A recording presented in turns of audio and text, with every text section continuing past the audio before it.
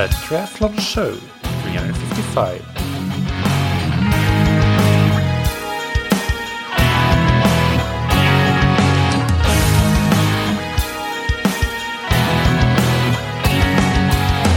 Hey, what's up everybody, and welcome back to another episode of That Triathlon Show, the podcast presented by scientifictriathlon.com.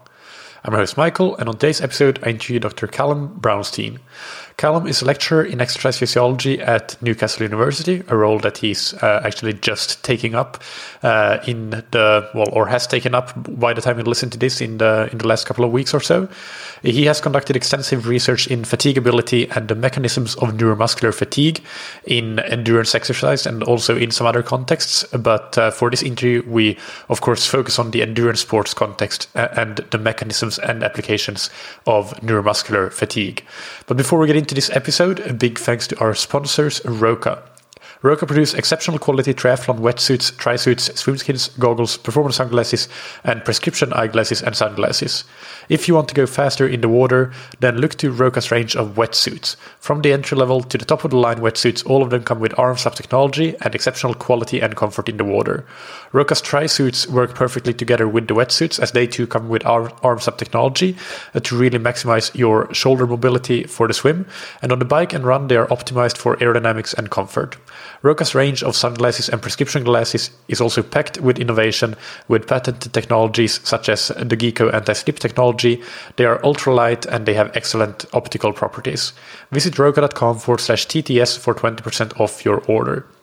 And thank you to Zen8.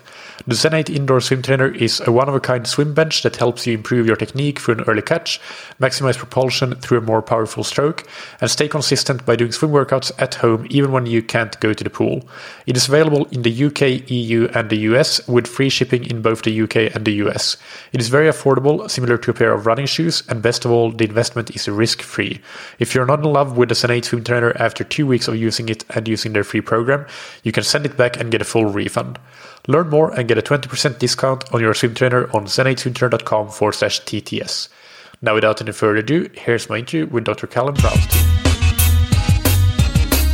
Welcome to That Triathlon Show, Callum. How are you doing? I'm very well, thanks. How are you? Yeah, good, thank you. Can we start by just an introduction? So please tell us who you are and what your academic and sporting background is. Yeah, sure. So my name is Callum Brownstein. Technically, I am still a postdoctoral researcher at Université Jean Monnet in Saint-Étienne, France, where for the last 3.5 years I've been working under the supervision of Professor Guillaume Millet. I have now left France because I will take up a job as a lecturer in exercise physiology at Newcastle University in the northeast of England, where I'll start next month. Prior to my postdoc, I was also in Newcastle, where I did my PhD at Northumbria University. So that's the other university in Newcastle. My research interests are on acute exercise responses. So what goes on in the body during exercise, with a particular focus on neuromuscular fatigability. So the transient impairments in muscle function that we see with exercise. But I'm interested in this from a sort of integrative perspective. One of the things I find interesting about studying neuromuscular fatigability is that, in a sense, it's the manifestation of everything that's occurring within and upstream of the muscle. So it can be influenced by factors intrinsic to the muscle, as well as the cardiovascular system's ability to transport oxygen to the muscle, which can be influenced by many things. So it can be influenced by environmental conditions, the characteristics of the exercise that we perform, or the population in question. So it makes for quite an interesting and diverse area of research. Yeah, absolutely. And I've read some of your research and just briefly browsed other parts of it, and there's a lot of really interesting stuff you can do in that area. But I think for the listeners, we should start by some clarifications and definitions. So maybe we start by just defining fatigue and specifically maybe in this context neuromuscular fatigue as well. Yeah, so it's a logical question to start with, defining fatigue. It's also a question that if you were to ask 10 researchers who study fatigue how they would define fatigue, you might get a number of different answers.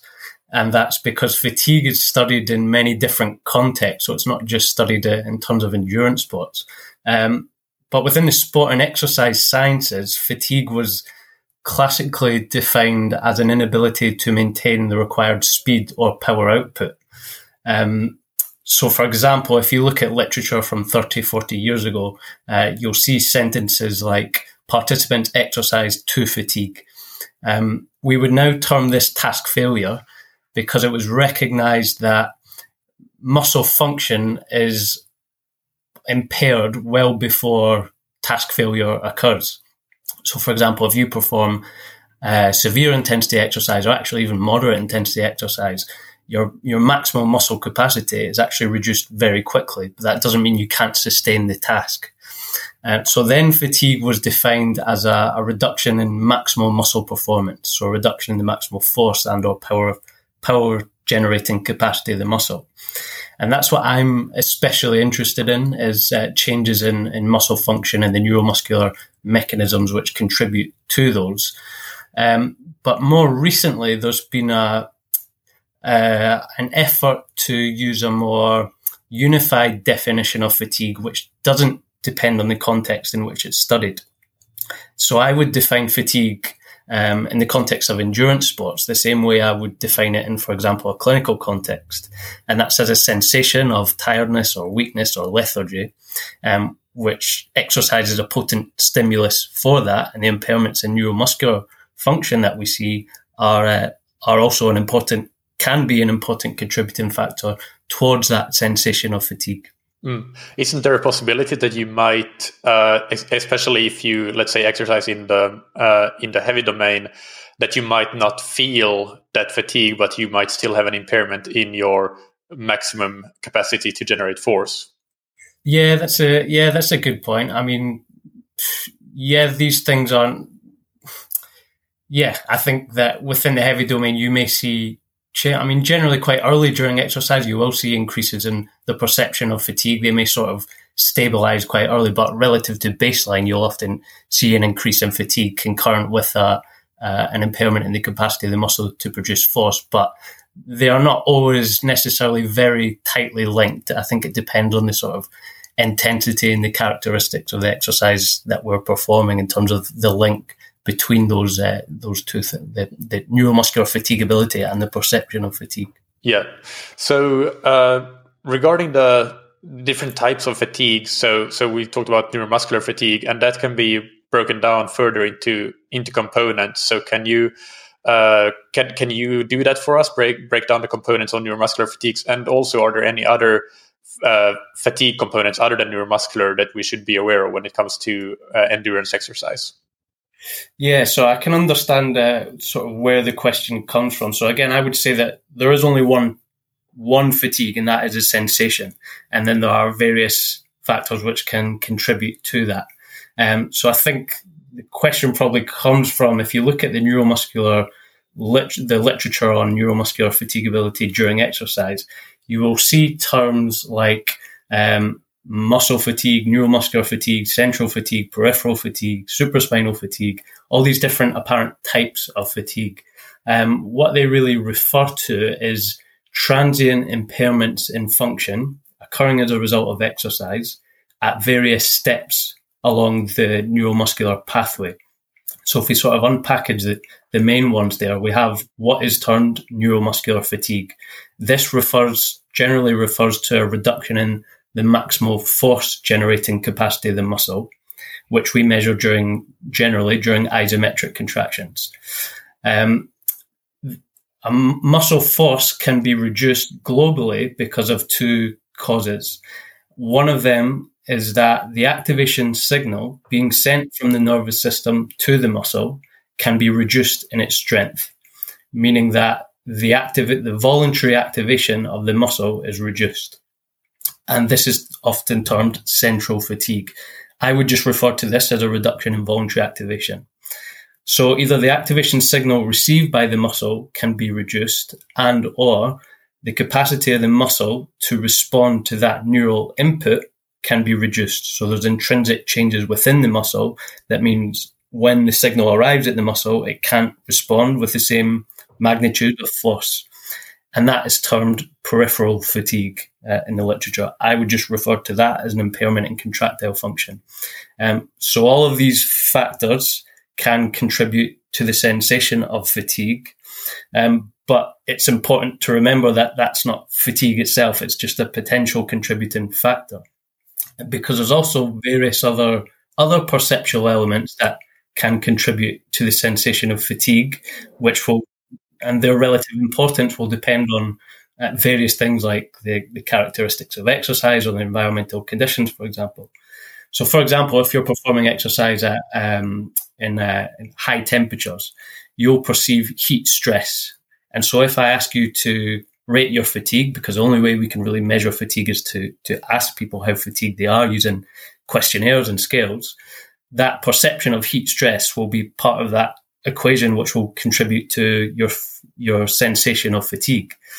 Or another example could be breathlessness or the perception of breathlessness. That is another factor which, if I ask you to rate your fatigue during severe intensity exercise, that breathlessness will be sort of part of that equation. So you have these neuromuscular elements which certainly can be important in contributing to the sensation of fatigue during exercise. And you also have these other perceptual elements which also contribute to fatigue. And the importance of these factors depends on the characteristics of the exercise and, like I said, environmental conditions and perhaps the population in question. So can we go deeper into that when you talk there about asking subjects to rate their fatigue? But we've also talked about using maximum isometric contraction to measure the capacity of the muscle to generate force. So can we go a bit deeper into the research methods that are typically used in the fatigue research? How are these studies typically set up, and also what are the methods by which you can extract these different components and their contribution to the overall fatigue? Yeah, so let's say if we're talking about changes in neuromuscular function during exercise. So as I said before, these are measured during isometric contractions. So that's when we'll use the knee extensors, the quadriceps, as an example, because that is the most common muscle group studied in relation to endurance exercise, because, of course, it's a major player in locomotor activities. So we would have participants perform an isometric contraction of the knee extensors, where they're pushing against an immovable object, so there's no movement around the joint. And we're measuring the amount of force that they're producing during those isometric contractions. And so we'll ask them to perform a maximal voluntary isometric contraction of the knee extensor. We'll do that, for example, before exercise and after exercise on a knee extensor dynamometer, so a specialized piece of equipment to measure knee extensor force. We'll do that before and after exercise. We'll measure the change in the force-generating capacity of the muscle. So that can give us our measure of fatigability. And as I said before, there are those sort of two components which contribute to a reduction in muscle force, i.e. the reduction in voluntary activation and the reduction in contractile function. We can use peripheral nerve stimulation or motor nerve stimulation to assess those two components. So to measure voluntary activation, we have participants perform a maximal voluntary contraction of the knee extensor. When they're at the peak force during that contraction, we will then deliver a supramaximal electrical stimulation of the femoral nerve. So it's the nerve through which signals are sent to the quadriceps to activate the quadriceps. So if the nervous system, when we're voluntarily performing that contraction, if the nervous system's activation of the muscle is incomplete, so if there's motor neurons in the spinal cord which haven't been recruited, or if they're not discharging at an optimal frequency, then when we deliver that stimulation, we will sort of artificially activate those motor neurons which have not been recruited and or increase their discharge rate via the stimulation. And that will then cause an increase in the force produced on top of that already produced voluntarily. So we'll have this maximal voluntary contraction, deliver the stimulation, and there will be this superimposed twitch on top of that already produced voluntarily. And the lower the voluntary activation of the muscle, the greater the size of that twitch, the amplitude of that twitch will be. And so we measure the amplitude of that superimposed twitch elicited or evoked by the stimulation, and we put that in an equation, and we can measure voluntary activation. So that gives us our measure of voluntary activation. Immediately after the contraction, the participants relax, and 2 or 3 seconds afterwards, we'll deliver the same supramaximal stimulus at rest. So in this case, there's no voluntary input. We stimulate the nerve. The muscle is activated via the stimulation, and we'll get what's called a potentiated twitch. So it's a resting twitch response. And if there are impairments occurring within the muscle, then the amplitude of that twitch will be reduced because the signal is only traveling from the motor nerve to the muscle. So any reduction in the size of that twitch essentially has to be a result of factors occurring within the muscle. So using these neurostimulation methods, we can assess reductions of force generating capacity, voluntary activation, and contractile function. And just one slightly detailed, specific follow-up question on that, so the listeners have to bear with me because it's maybe not necessary to understand fatigue. But I'm just curious: when you do that measurement in the fresh state, do you still find that you can, with the superimposed twitch during contraction, that you can get an additional superimposed twitch, additional force, so that the nervous system, even when you're fresh, is kind of part of the limit or of a limiting factor, or is it always the muscle that is the limiting factor? If that question makes any sense. No, that makes complete sense. That's a good question. Even in a fresh state, we almost never see a voluntary activation of 100%, i.e. even pre-exercise, you can't necessarily, or the vast majority of participants won't be able to recruit their muscle completely. We'll usually find that voluntary activation is, I think it depends on the muscle, but generally can be from around 90 to 95%. So there can be incomplete activation even prior to exercise. Got it. All right. So now let's go into some topics where you have discussed the changes in neuromuscular function that are very interesting and relevant for triathletes. So the first one that I want to get into is the different fatigue mechanisms between cycling and running. So can you discuss the work you've done there and your findings? Yeah, sure. So in the last 20 years or so, there's been an abundance of research which has assessed the neuromuscular consequences of endurance type exercise, especially running and cycling. But they had never been directly compared. So there's plenty of studies assessing neuromuscular consequences of running and cycling, but there's never been a comparison between them. But when looking across the literature and making comparisons between studies, it seemed evident, or the hypothesis was, that running appears to have more of an impact on the nervous system relative to cycling, i.e. reductions in voluntary activation were generally greater following running compared with cycling. And conversely, cycling appeared to affect the muscle to a greater extent relative to running. So this was a hypothesis, but it had never been actually been tested. So we designed the study to test that, and to do that, we had I think it was 17 well-trained endurance athletes who were very much familiar with both running and cycling. They performed about 5 hours of training a week in running and 5 hours of training a week in cycling. And we had them perform matched intensity and matched duration running and cycling on separate days. So they performed 3 hours of running on one day and 3 hours of cycling on another day. The intensity of exercise was just above the gas exchange threshold. So it was 105% of the gas exchange threshold. For the listeners, that kind of corresponds to the first threshold or the first lactate threshold we often talk about on this podcast. But different testing methodology, but similar point on the intestine spectrum. Yeah, exactly. So the gas exchange analog of the lactate threshold, the first lactate threshold. So it was 105% of the gas exchange or lactate threshold, and we measured neuromuscular function before exercise, halfway through the task, so after an hour and a half, and post-exercise after 3 hours of exercise. So we measured neuromuscular function using those methods that I've described. So changes in maximal force-generating capacity of the muscle, changes in voluntary activation, and changes in contractile function to explain those reductions in force-generating capacity. And what we found that the magnitude of the reduction in force-generating capacity of the knee extensors, which was the muscle group we were interested in, was very similar between the two conditions. So after exercise, muscle force generating capacity was reduced by about 25%.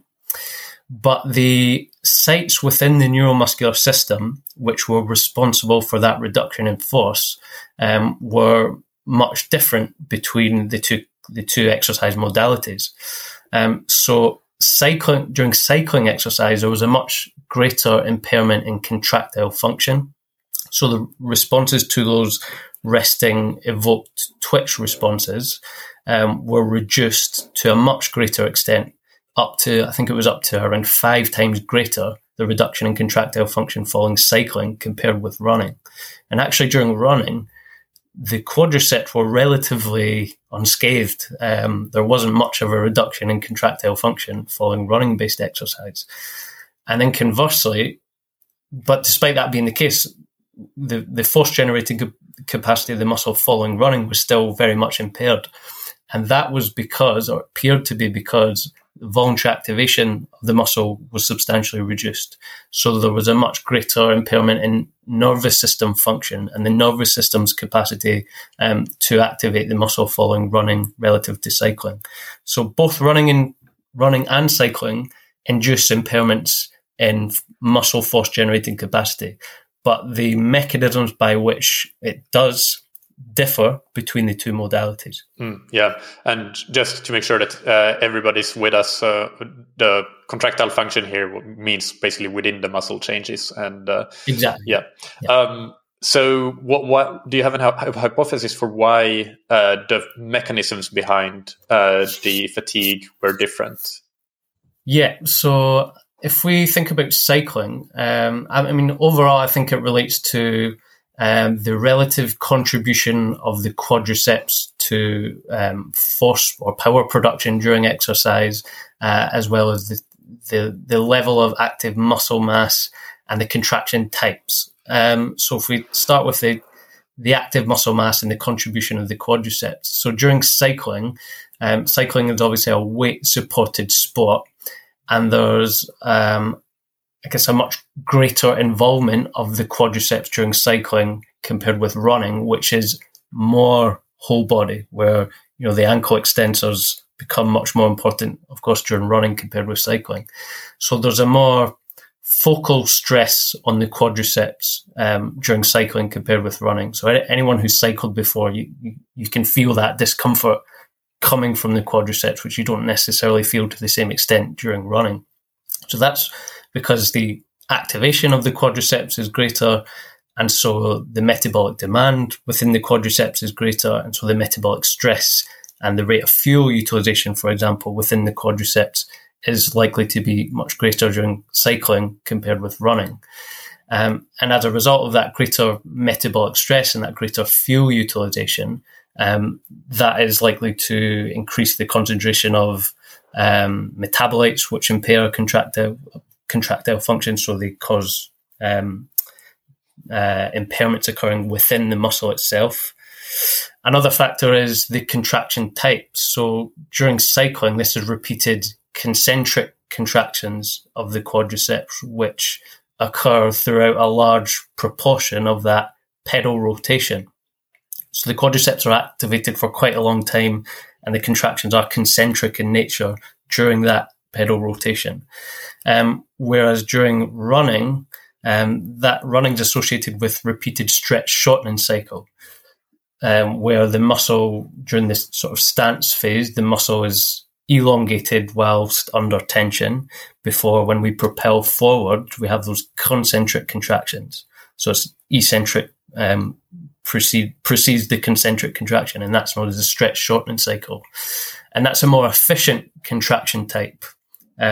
So during cycling, the contraction type is less efficient, which again would lead to an increase in the metabolic demand and the metabolic stress relative to running. So these are some of the reasons why it was definitely expected that the impairments occurring within the muscle would be greater in response to cycling rather than running. Then conversely, in terms of the impairments in nervous system function after running, this becomes more speculative. We can't say for sure exactly why this occurred. I mean, our thinking, and if you look at review papers prior to this study, which had kind of recognized that running can do a number on the nervous system and reduce voluntary activation quite substantially, muscle damage was generally the proposed cause of that. It's probably the most often proposed cause, but I don't think our results actually suggest that that's the case, because the changes in evoked resting twitch responses were minimal.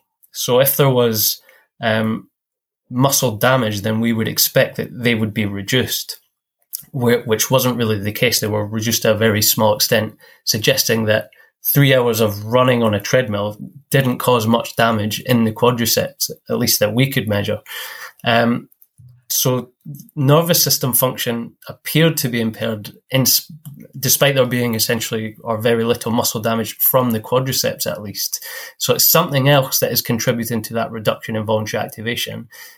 Exactly what that is speculative. We did use other measurement techniques. So, for example, we stimulated the spinal cord. So we put electrodes at the thoracic level of the spinal cord. We deliver an electrical stimulation that activates neurons which descend onto alpha motor neurons in the spinal cord. So these are the neurons through which all signals to activate the muscle are sent. All signals have to pass through these motor neurons. And with using that method, we found that the capacity of motor neurons to respond to that stimulation was really substantially reduced following running. So there appeared to be some impairment in motor neuron responsiveness. And this may have been an important contributor to that reduction in voluntary activation that we saw, and that impairment in nervous system function. Yeah, just going back to one point you made there, to clarify for the listeners, when we talk about concentric and eccentric contractions, that simply means whether the contraction is by the muscles shortening or lengthening action. So that's clear for everybody. But yeah, that's really interesting to hear, and I guess that also leaves some room for future research to figure out the exact mechanisms, especially for the central fatigue in running. What, if any, practical applications do you see these results having? And perhaps in particular, is there anything for triathletes that have to run after they bike in a racing situation? Yeah, I think that, the study was kind of mechanistic in nature, but, it's always interesting to think about potential practical implications. I think one thing that I thought, and one thing I was interested by, was that running caused very little change within the muscle itself. So there was very little impairment or perturbation going on within the quadriceps, whereas that wasn't the case after cycling. I suppose that from a training perspective, the fact that there was very little perturbation going on within the quadriceps in response to running perhaps has some implications in terms of the crossover of those two training modalities. And I'm sure all triathletes are obviously training running and cycling anyways. But the fact is that those impairments that occur in contractile function are the same mechanisms that lead to impairment in contractile function at the muscle level, are likely the same mechanisms which promote adaptations within the muscle.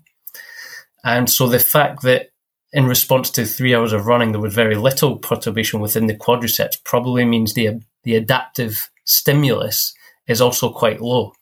So if, for example, and I'm sure this would never be the case, you're a triathlete and you're not doing much cycling and you're doing a lot of running, then you might not be getting those peripheral adaptations within the quadriceps, which are clearly important in response to cycling. So I think from a practical perspective, it highlights the importance of training in both modalities to ensure you're getting those appropriate adaptations for those specific modalities. Yeah, specificity for sure. Agreed. Exactly. Another study that you conducted, which was equally interesting, I think, was about how intensity domains impacted fatigability. So you compared intensities in the moderate versus in the heavy domain in cycling. So can you discuss that study? What did you do and what did you find?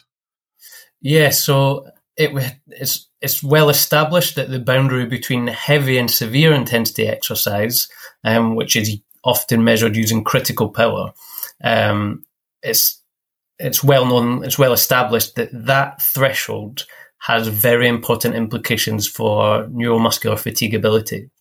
So when we exceed the threshold between heavy and severe intensity exercise,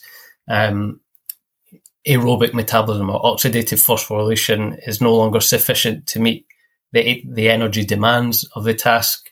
So we have to draw upon anaerobic energy resources, which are associated with the production of metabolites, which impair contractile function. And also we're progressively less efficient during severe intensity exercise. So the energy cost of the task is not stable. And so there's an increase in flux through all metabolic pathways. There's a continuous increase in metabolites, which impair contractile function. And so we are progressively, our neuromuscular function is progressively impaired. So that was well established. But the importance of the boundary between moderate and heavy intensity exercise, or whether there were any neuromuscular implications for exceeding that boundary during exercise, wasn't well understood, or wasn't that question had never been addressed. And that could have implications for example, in clinical populations whose lactate or gas exchange threshold is often very low in patients with chronic disease. So they probably exceed that boundary even during activities of daily living. But also for endurance athletes, especially during much more prolonged endurance events, which might be performed sort of on the cusp between moderate and heavy intensity exercise. So we designed the study to address that question. And the way we did that is we had 3 constant work rate or constant power output trials performed on separate days. One was at 70% of the gas exchange threshold. And then 20% above that, we had 90% of the gas exchange threshold. 20% above that, we had 110% of the gas exchange threshold. So we had 1 heavy intensity bout and 2 moderate intensity bouts. They were matched for external work. So the 110% gas exchange threshold trial was 90 minutes. At 90% of the gas exchange threshold was 110 minutes. And at 70% of the gas exchange threshold, it was 140 minutes.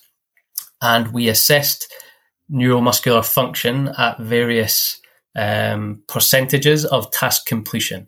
So the tasks weren't performed to task failure, but we assessed neuromuscular function after 25, 50, 75, and 100% of the task.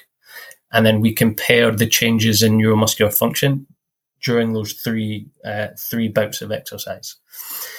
So if exceeding, so those 3 work rates were equidistant. So there was 20% difference between those 3 work rates, 70% to 90%. And then we crossed the boundary between moderate and heavy intensity exercise, and we go to 110% of gas exchange threshold. So if fatigability is disproportionately higher above the gas exchange threshold, then we would expect any difference between 90 and 110% of the gas exchange threshold to be greater than the difference between 70 and 90%. I hope that makes sense. Yep. And that's exactly what we found. So during all 3 bouts of exercise, neuromuscular function was impaired. So there was reductions in maximal force generating capacity. They occurred quite early during the task. So when we measured at 25% of task completion during all bouts, whether moderate or heavy, there were impairments in neuromuscular function, but they were much greater following heavy versus moderate intensity exercise. So for a given amount of external work completed, the reduction in muscle force generating capacity was up to 2.6 times greater during heavy versus moderate intensity exercise. And using using the motor nerve stimulation methods that I spoke about earlier, we identified that was because that was due to factors residing within the muscle, mechanisms occurring within the muscle were responsible for that greater fatigability during heavy versus moderate intensity exercise. Yeah, no, that's extremely interesting, and again, just highlighting that point that these conditions were matched for external work, so they basically exercised the exact same amount of kilojoules, and that's why the times were shorter at the higher intensity. So yeah, in theory, you could also assume that. Well, of course, that's not what you had as your hypothesis, but just based on energy, you could say that, well, you should be equally tired after the same amount of kilojoules, but that's not what you saw. So that's really interesting, both for your clinical populations, but also, as you said, for longer races where you are often racing right at that cusp, or even in Ironman racing. Most amateur athletes will clearly be in that moderate intensity domain rather than heavy domain, but in half Ironman they might be in the heavy domain. So then that could have implications for the type of fatigue that you will encounter in those two different types of races. But yeah, again, same question here. Do you see any practical applications or potential practical applications of these results? Yeah, I think that from a training perspective, it's quite cliche where they say, make your easy days easy. And the fact that if you cross that boundary between moderate and heavy intensity exercise, the energy cost of exercise is disproportionately higher during heavy intensity exercise, and neuromuscular function is disproportionately impaired. And so although we didn't measure recovery, there is likely to be a greater recovery cost following heavy versus moderate intensity exercise. So I think and that occurs very early during the task. So we showed that those changes manifested very soon following commencing heavy intensity exercise. So I think it highlights the importance of if you can know where those thresholds are, and when you want to perform an easy training session with a limited recovery cost, then try and ensure that you're staying below that boundary between moderate and heavy intensity exercise to then in turn reduce the impairments in neuromuscular function that we saw.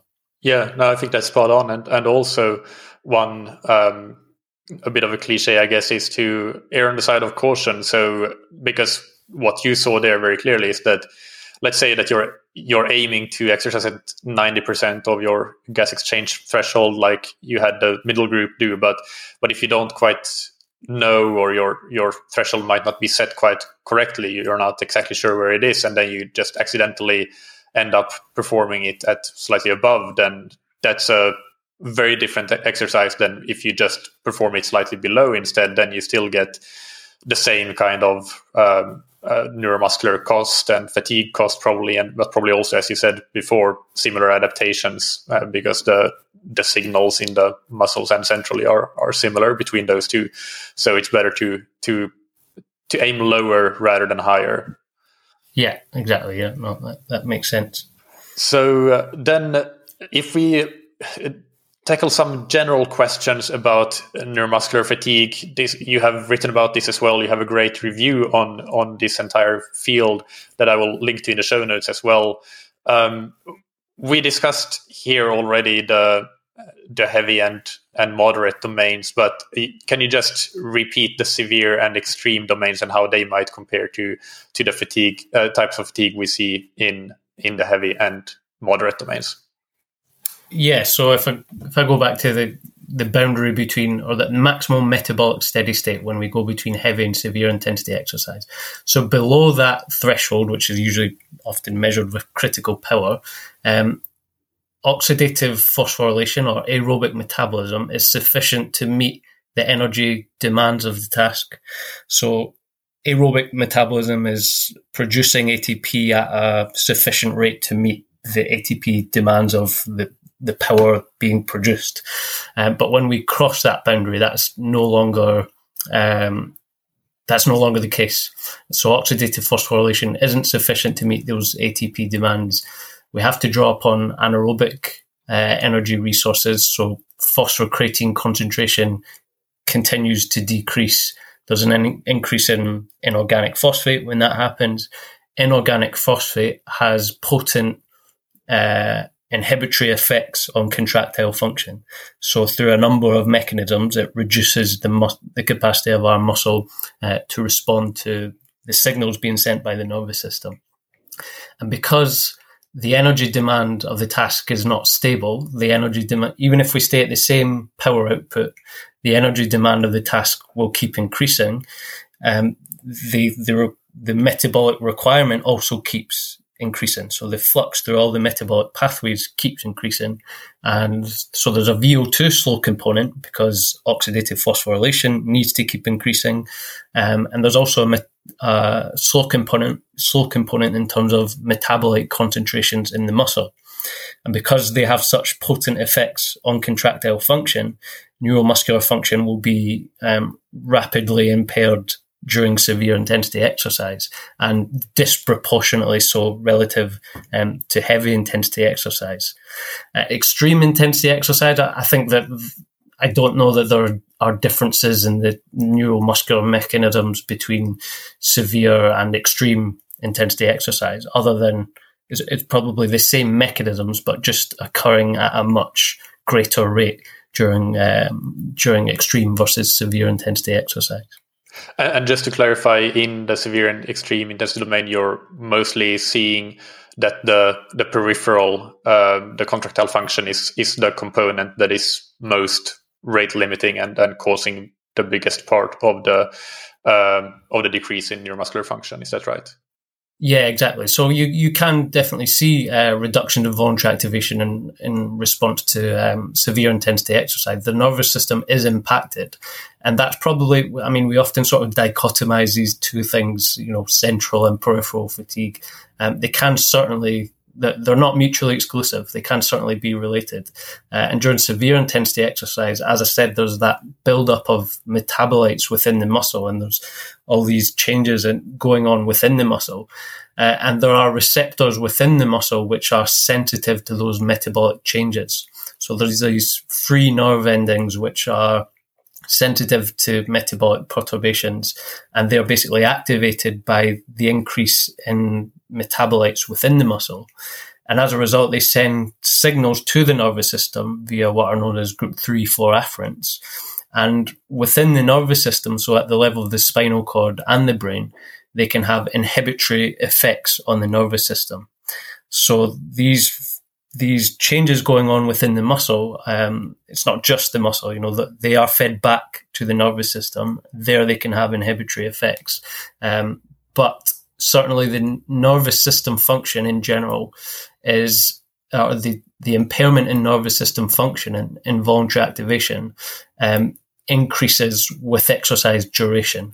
So certainly in response to extreme intensity exercise, we'd expect much less of an impairment in nervous system function. Yeah, and just finalizing that point. So, of course, the fatigue is going to be the greatest with higher intensity relative to, for the same duration at least.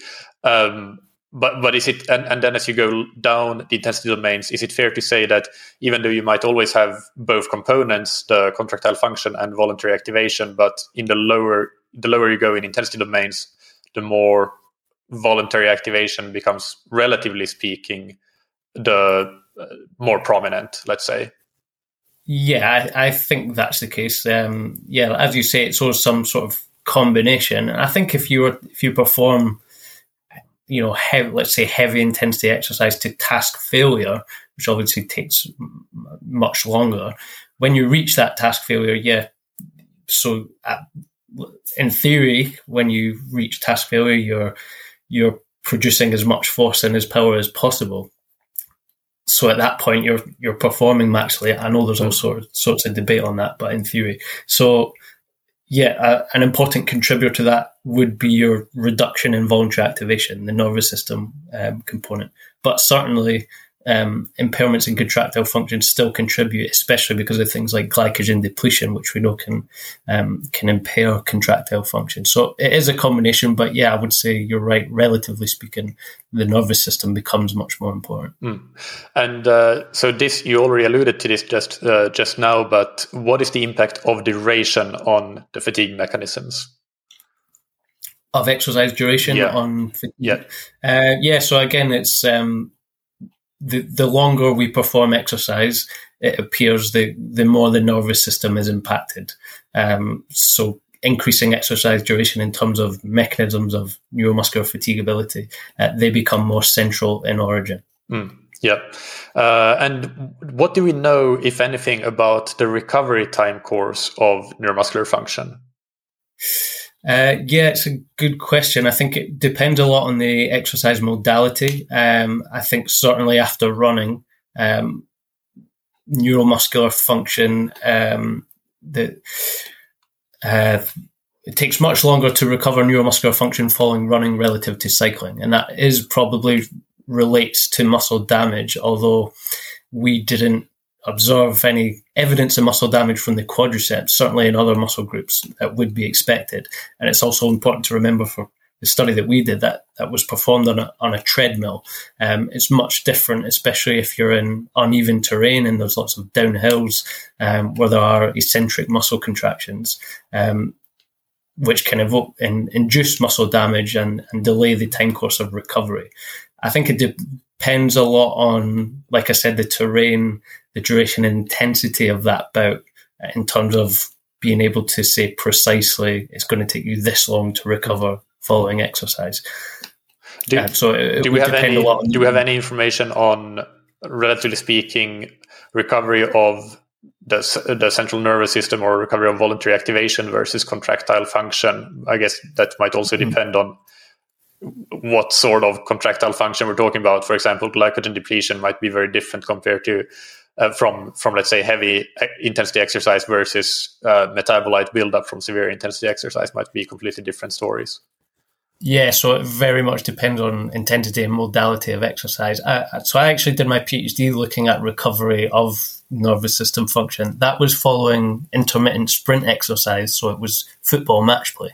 And so it's a bit different from endurance exercise, but it's certainly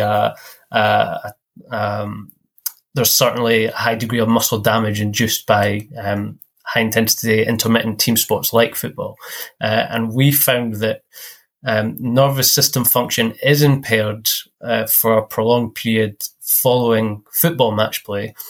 So even 24 hours following a football match, the nervous system's capacity to activate the muscle is still reduced, modestly but significantly. And it takes up to 2 days to be restored to pre-exercise levels. So nervous system function can be reduced for prolonged periods. I think that is related to the muscle damage induced. So the more damaging your bout of exercise, the greater effect on the nervous system in general. And then in terms of contractile function, like you said, it depends a lot on the intensity of exercise.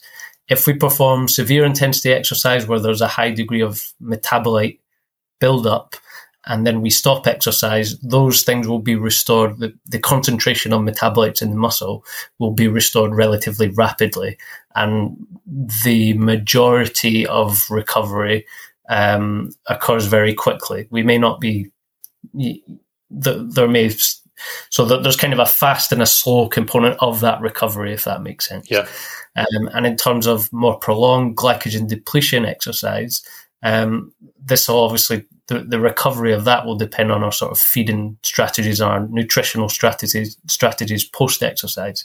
But I would say that if there are appropriate nutritional strategies, then we can increase glycogen above the levels which are thought to impair contractile function relatively rapidly within the first few hours after exercise. Doesn't mean glycogen will be completely restored, but it will be above those levels that we can take from the literature, where contractile function is impaired.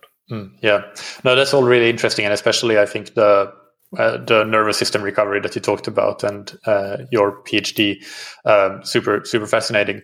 And then what do we know about things like other modulating factors such as carbohydrate intake during exercise and environmental conditions? Maybe if there's anything else that you can think of, are these things that we know about how they might impact the fatigue and neuromuscular fatigue that we get from exercise? Yeah, so in terms of environmental conditions, hypoxia is one that's in which there's been a lot of research, and there's definitely plenty of evidence that going into hypoxic conditions reduces voluntary activation. So there appears to be a big effect on the nervous system when we perform exercise at high altitudes and under low oxygen pressures. And what that does, it reduces activation of the muscle, and by doing so, it sort of preserves contractile function in a way. So if we perform exercise at hypoxia, we see more substantial reductions in voluntary activation relative to normoxia, and we see less, probably as a result of that, we see less of an impairment in contractile function. So certainly the environmental conditions can be important. In terms of carbohydrate feeding, during exercise or post-exercise, I don't know of any evidence in terms of neuromuscular function that there is any effect, and that has been specifically looked at. I remember there was a study from Arthur Cheng, who does a lot of research on peripheral mechanisms of fatigability, and they did an exercise trial which was specifically designed to deplete muscle glycogen, and they took biopsies and showed that was the case. And they either gave people they either had participants ingest carbohydrates or a placebo, and then they measured the recovery of contractile function. And there wasn't actually any effect on contractile function, despite the glycogen levels having been greater following carbohydrate ingestion.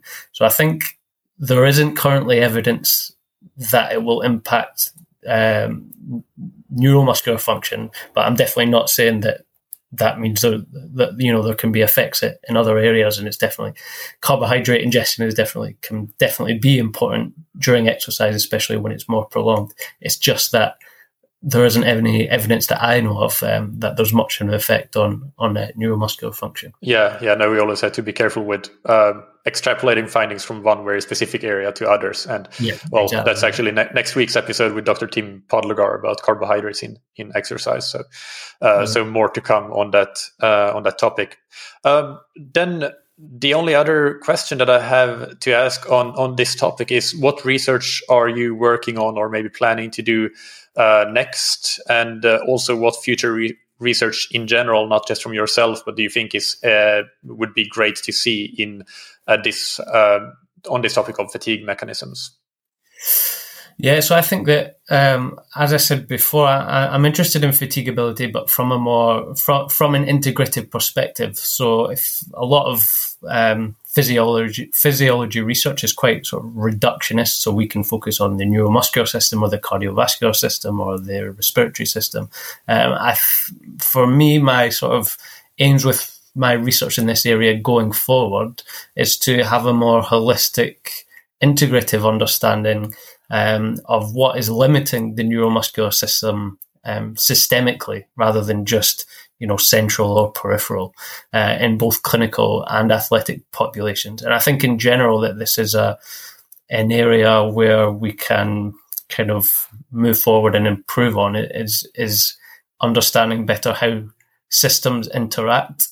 Another area that I'm interested in. If I can interject there on that. So can you explain that a little bit further, or what do you have like a hypothesis for what might be what might be happening or anything like that? Because I'm just not quite clear of what exactly it is you're saying with that. Okay, so as I think I briefly mentioned at the start of the podcast, is one of the reasons that I'm interested in the field of neuromuscular fatigability, or that area of research, is that the impairments in neuromuscular function that we see during exercise are, in a sense, the manifestation of everything occurring within and upstream of the muscle. So they're almost the final output of everything that's occurring upstream. So they can be influenced by factors residing within the muscle. So, for example, muscle oxidative capacity and the metabolic perturbations occurring within the muscle, which in turn are influenced by the cardiovascular system's ability to transport oxygen to the muscle to be used for oxidative phosphorylation. And in turn, the ability to transport oxygen to the muscle can be influenced by pulmonary function, so the ability of oxygen to get from the lungs into pulmonary circulation, the capacity of the blood to pump blood around the body to the muscle, the capacity of the appropriate distribution of blood to the muscle where it's required, the capacity of that oxygen to diffuse from the capillaries to the muscle. And all of these, so I don't have a specific hypothesis because I'm not sort of talking about a specific question, but I'm interested in is how these systemic integrative factors limit the neuromuscular system in different populations. So, for example, in populations with chronic disease, in different environmental conditions, like I said, hypoxia or high temperatures, and in response to or different characteristics of exercise. So these various factors may be more influential in response to certain intensities of exercise or perhaps certain modalities and certain durations. So it's understanding these things more globally is sort of where I would like to go with future research. So there's no specific hypothesis yet. No, but I gotcha. Understand that now. Yeah. And if I could just add as well, I know that one area which is kind of getting a lot of traction in endurance exercise is what's being termed durability. So changes in some of the physiological determinants of endurance performance, like, for example, critical power. I would certainly like to do work, and I'm planning to do work to assess the neuromuscular contributions to that. So is the neuromuscular system implicated in those reductions in critical power that a few studies now have demonstrated? So that's another area of research I would like to pursue. Ed Maunder, Dr. Ed Maunder and Steven Seiler were on for a joint episode talking about durability, so I'll link to that in the show notes. Now let's move on to the rapid fire questions. So take just one sentence to answer these. And the first one is, what's your favorite book or resource related to endurance sports? It's a book called Muscle and Exercise Physiology, edited by Jerzy Zolads. And what's an important habit that you've benefited from athletically, professionally, or personally? Perseverance. And who's somebody that you look up to or that has inspired you? I will say my two former supervisors, Professor Guillaume Millet and Dr. Kevin Thomas. Fantastic. And finally, where can people find you online and find your work? And is there anything else you want to mention? Feel free to do so. So they can find me on Twitter. My handle is @CG Brownstein, and then on my Twitter page there's a link to my ResearchGate where they can find all of my research. Great. Thank you so much, Callum. It's been great to chat to you, and definitely looking forward to a follow-up at some point in the future on some of your future research. Yeah, no, happy to do it anytime. Just let me know. I hope that you enjoyed that interview. As always, you can find the show notes on scientifictriathlon.com, where we'll link to Callum's Twitter and ResearchGate and the studies that we mentioned that are relevant for this episode. Also, a couple of previous podcast episodes that we mentioned either directly or in passing, or that are otherwise relevant to this discussion, were the episodes with Ed Maunder and Steven Seiler on durability, the episode with Tim Podlogar on carbohydrates, and also also an episode I did with Mark Burnley, where one of the topics discussed was fatigue and complexity. Also, Callum's recommended book will be in the links in the episode description and show notes. Next Monday, I interview UK-based cycling coach Tom Bell, who some of you might be familiar with from the excellent articles that he writes on behalf of his coaching business High North, so stay tuned for that. And if you want to improve your triathlon performance and want help to achieve your goals, then consider working with a scientific triathlon coach or a training plan. Whether you are just getting into triathlon, trying to qualify for a world championship event, or even want to race professionally, we have experience in all of those scenarios and would love to discuss further around if and how we can help you on your triathlon journey. Find out more and contact us on scientifictriathlon.com, and we can discuss your goals and needs and see what's best for you.